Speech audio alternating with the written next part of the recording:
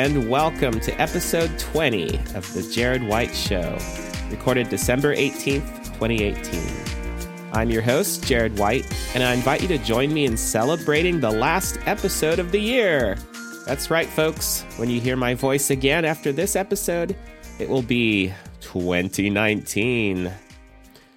And let me just tell you, I'm just ready to skip over 2019 and head right to 2020 because I can't wait to hear everybody making jokes about hindsight is 2020.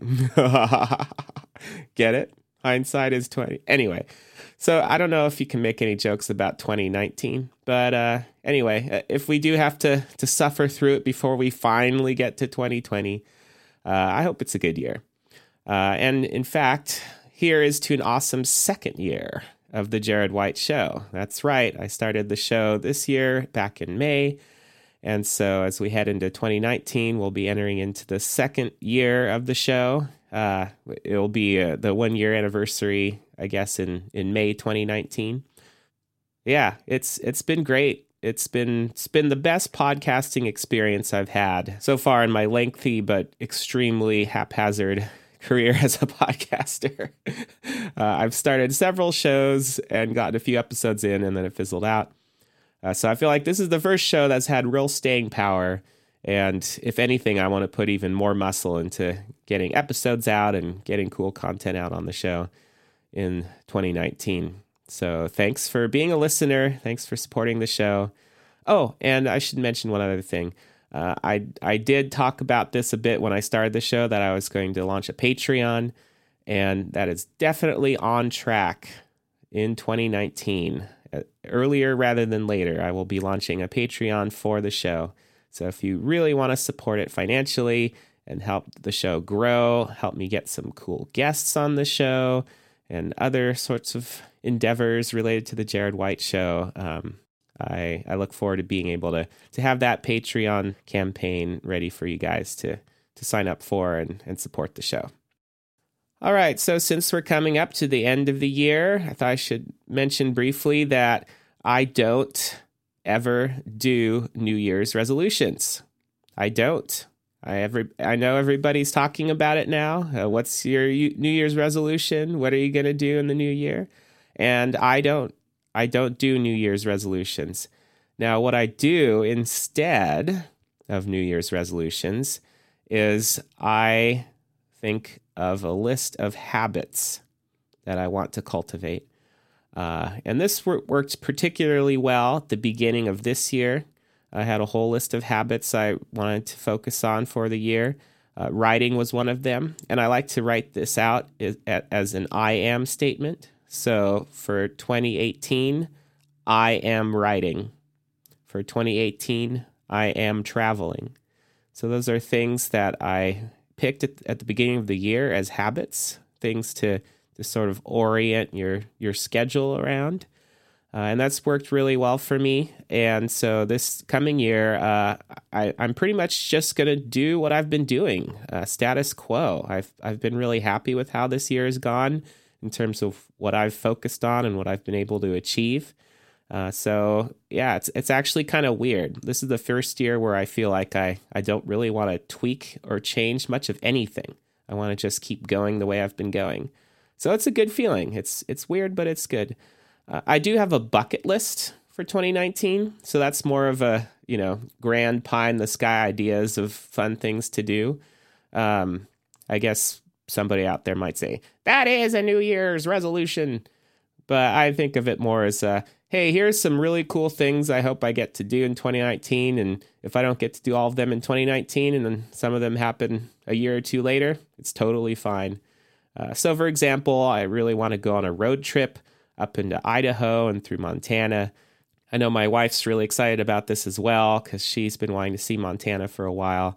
And we have some friends in Idaho, so I'm thinking we can plan a trip to visit our friends in Idaho and then push on to Montana and check that out. Anyway, I encourage you, if you are thinking of what you want to do in the coming year, what you want to focus on, I encourage you, rather than trying to come up with New Year's resolutions, instead come up with a short list of habits that you would like to form and, throw a few pie in the sky bucket list items in there as well, if you wish. Because I just think, if you have a goal, like say, I'm going to lose 25 pounds this year, I just don't think that's very helpful because you're focusing on the wrong thing. You shouldn't be focusing on what will happen after you've been doing something, because you have to do something in order to lose 25 pounds. So instead of focusing on this thing that will happen after you've done something, focus on what it is you'll be doing. So if instead you write down that I will have a habit of visiting the gym twice a week or whatever, or just weekly gym attendance. That's all you need. That's all you need. Weekly gym attendance. There you go. Make it a habit. Make it a habit to go to the gym. And guess what? If you lose 25 pounds because you've been going to the gym regularly, that's wonderful. If you lose only 10 pounds, that's fine. The point is that you've formed a habit and you're focusing on that habit. And the goal will, in many respects, just play itself out naturally. All right, enough of my pontificating. It's on to the link segment of the show. And we have some interesting, some wild, some otherworldly, magical things to discuss today. First off, the future of the deep fake and what it means for fact checkers. So this is a really cool article that I came across on Poynter. Poynter with a Y. It's a really good publication that's about journalism, kind of for journalists, about journalists, by journalists. And as someone who wishes in an alternate life I were a journalist, I really like keeping up on the topics that they cover. And so deep fakes, this is interesting because we're basically getting to the point, we're pretty much at the point now where with a little technical know-how and some really advanced AI kind of software with neural nets and machine learning and all that kind of stuff, you can simulate videos and even audio of people doing whatever you want them to do. And so, the ramifications of this, of course, are enormous. You can simulate Obama saying something, Donald Trump saying something, some other public figure. People have taken, celebrity faces and convincingly put them together with other people's bodies to make very disturbing deep fake porn videos. Not good. So we're now in the era where, in a sense, you can't trust anything you see on the internet. I mean, before the the rule of thumb was, don't believe what you read on the internet. But now it's not just don't believe what you read on the internet. It's don't believe what you watch on the internet. You could watch a video and think you're seeing, President Trump declaring something controversial, and you have no idea if that's something he actually said or something that somebody's made a deep fake about. So that's of course a major problem, but it's less of a problem for us in the sense that if you just kind of assume everything is not necessarily accurate, you can then have the posture where if something really seems outlandish, you can start doing some research. But the hard thing is, in order to do that research, you have to start reading people's opinions about what is true and what's not true, and that means you need fact checkers. You need people whose job it is to discern if an item is true or false, if an item is real or fake, and so that creates a huge burden on the community of fact checkers out there, because the more fake stuff there is out there, the harder it is to keep on top of it all. And so then the folks like us who are just trying to figure out if something's true or not, it's like, oh, I'll just go over here to this site where they tell me if this is real or fake.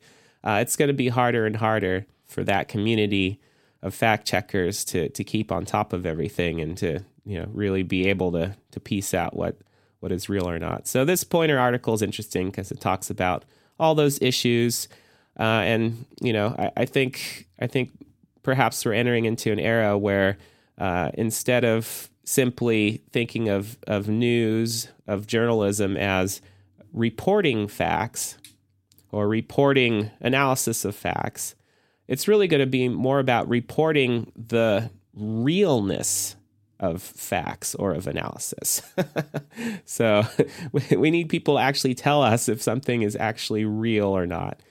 So that's going to be interesting. It's going to be quite fascinating to see how that plays out over the next few years. And speaking of what's real and what's fake, what's true and what's outlandish, Doctor Strange, master of the mystic arts. Yes, he is returning. He is returning in a sequel. I'm so excited about this.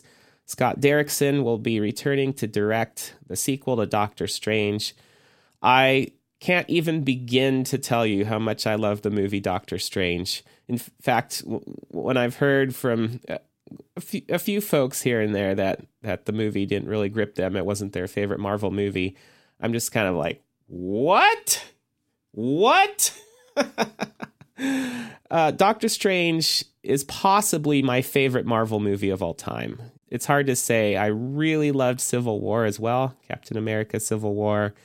That's also one of my favorite movies of all time.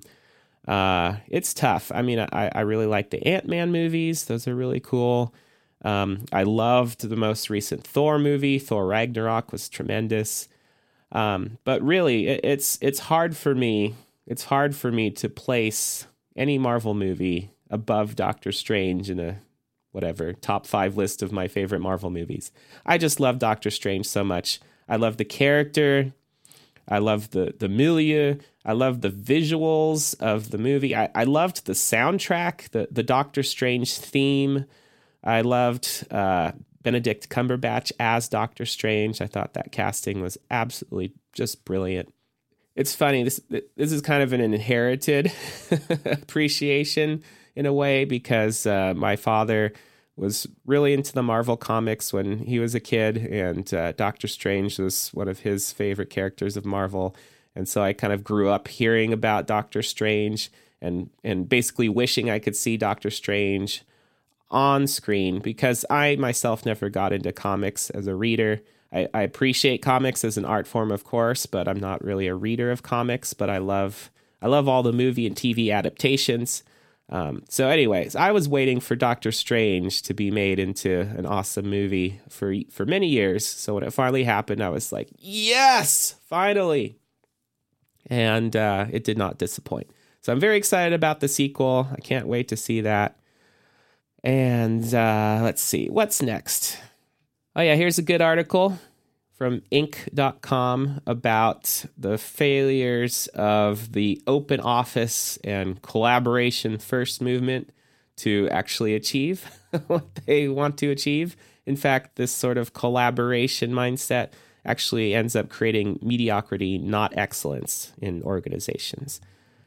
I won't dwell on this too much because I know it's a bit academic for a lot of you folks out there, but if you're in any sort of tech or startup scene, and especially anywhere near Silicon Valley, you know that cubicles are out, open offices are in, everybody's just supposed to be in these huge open workspaces where there's just desks and pods and little tables and nooks and whatever, and you're just supposed to take your laptop and grab a nook or a desk or whatever and just kind of do stuff, and everyone's walking around, everyone's chit-chatting, and everyone's collaborating and interacting with each other, and it's all wonderful.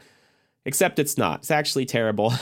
I honestly cannot even begin to fathom how anyone can get any work done if they're just in a workspace where everyone can just walk around and chit chat and, oh, hey, buddy, I had a question about whatever, and what you working on there? And like that just, it just fries my brain to even think about how people can put up with that.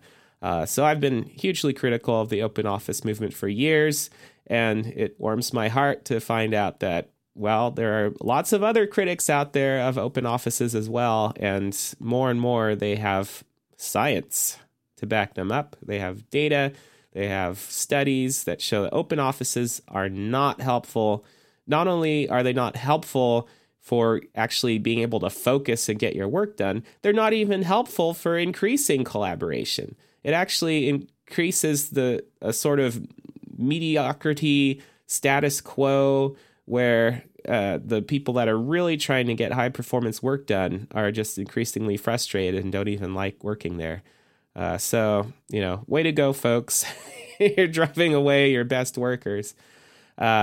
Not a good state of affairs. So I really hope more and more companies rethink the whole open office thing. I think it's fine to have open areas where people can mingle, at certain times. But honestly, like for people to get work done, they need privacy, they need quiet, they need to focus on what they're doing. This is why I work in my own private office or home office. If I do go out to work at a coffee shop or whatever, I probably have headphones on and nobody there knows me, so nobody's trying to talk to me. So even though I'm in an open environment, I'm not in an environment where I'm being interacted with by anybody. So I can really just focus on what I'm doing. It's so much better. So yay for people that are questioning the whole open office movement. I hope that creates a trend in a new direction. Next up, a pair of articles here about Facebook, about Google+, and the takeaway is social networks are inherently insecure, buggy, you shouldn't trust them. That's it. The end. No, seriously, like these two different articles, like just happening at the same time. It's just mind-boggling to me. Basically, yet another mess at Facebook. Bug allowed millions of photos, some private, some that people didn't even intend to post in the first place because they selected a photo and started to post and maybe got interrupted and then they thought it was canceled. Anyway, all these photos got leaked out because of a bug on Facebook, and there's questions of if they disclosed this soon enough, how they handled it. I can't even. I don't even care at this point. Because I'm not really using Facebook. The point is that, just don't post anything on Facebook if you don't want to go to the entire world. It's as simple as that. If you want something to go out to the entire internet, if you want everyone in the world to know what you're doing or what your photo is, fine. So post it, but otherwise just don't. Please don't. Same thing with Google+. Google+ has been riddled with security problems. Google already was planning to shut it down because it's just not getting enough use, but now they're going to shut it down even earlier than they announced previously because of yet another security problem. So, just don't trust these commercial social networks. Don't trust them. It's just gotten ridiculous. If you use something like Instagram or YouTube, the point of that is to post something to the public. Generally speaking, you're posting something you want everyone to see. You're trying to get shared as widely as possible. So there's not really a security issue there, unless you're posting things that you really shouldn't be, that should be private. So, I kind of scratch my head sometimes when I see people posting things on Instagram or making vlogs on YouTube where, you see their 2-year-old walking around in diapers in their house and you can see where they're living. And it's like, okay, if you don't mind stalkers, just like figuring it all out from watching your videos, okay, go for it. But, basically my opinion is anything I'm posting on YouTube, anything I'm posting on Instagram, I don't use Facebook itself. Anything I'm posting, I'm intending for public consumption. As a content creator, I'm trying to create something that's intended for a mass audience. And so that's all I'm doing. If I wanted to post something private, I'm just going to use an encrypted messaging service with a few people. I use pretty much iMessage from Apple. It's a good one because it's encrypted. It really is secure. Someone would have to have direct access to my phone in order to get a hold of my iMessages. So, it's about as secure as it's going to get. It's not a social network. So, it isn't like all of a sudden, some engineered Apple's going to miss a bug and like, oh, this iMessage was supposed to be private, but instead it was public and some developer got a hold of it. It's like, no, that's not possible. The design of the system makes that basically impossible because there is no public version of an iMessage. everything is end-to-end encrypted. So, even if someone literally got a hold of the data in transit, it's just a bunch of junk data they don't have any ability to open or analyze because they don't have the encryption keys. So, or I should say decryption keys. Anyway, apologies for the rant, but I just can't stress this enough. If you post something online on a social network, just assume it's going out to the entire internet and everyone's going to know about it and everyone's going to see it. And that's just how it is these days. There just is not an expectation of security and privacy on social networks. Sorry to say, maybe someday in the future, some new technology will come out that will sort of allow an inherent level of security where you can share things with a small group of friends and it really just goes to those people and there's no way it's going to leak out to anybody else. But right now, I don't see that being possible. Well, I don't want to leave you on a downer, so here's something cool. This is a new segment I'm calling Creator of the Week. And on today's Creator of the Week segment, I'd like to tell you about Nathan Contney. Nathan has a YouTube channel all about Chicago, about business, marketing, parenting, and just life in general. He's a great guy. I've been following his YouTube channel for quite a while. I found out about that because I knew him as the CEO of Highrise, which is a really nice little customer relations management tool for small businesses. He doesn't do that anymore. He's doing more traditional developer sort of things. He has a video app he's trying to get out on the App Store to help people make vlogs on YouTube, which is interesting. I look forward to trying that out. But basically, I just follow his YouTube channel because I like him. He's a personality that appeals to me. Kind of geeky, but endlessly curious. Always trying to learn something interesting, something new about all those things I just mentioned. I like the fact that you get to see little bits of Chicago. It's a city I really want to visit soon. So it's fun to see him sort of bopping around there. And he actually does sometimes feature his family in his videos, which I don't know. I'm always nervous about YouTube and having little kids in vlogs on YouTube. But if he doesn't mind, that's his business. But anyway, I recommend this channel. So I'll have a link there in the show notes. So that's our Creator of the Week, Nathan Contney. I hope you enjoy it as much as I have.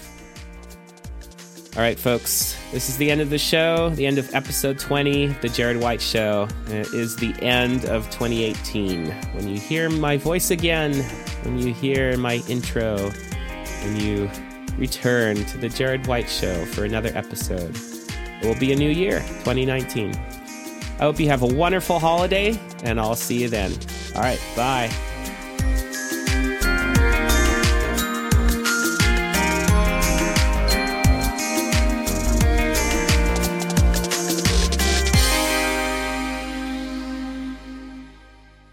Jared White Show, Jared White Show. He is so cool, and he's also my daddy. Jared White Show, Jared White Show.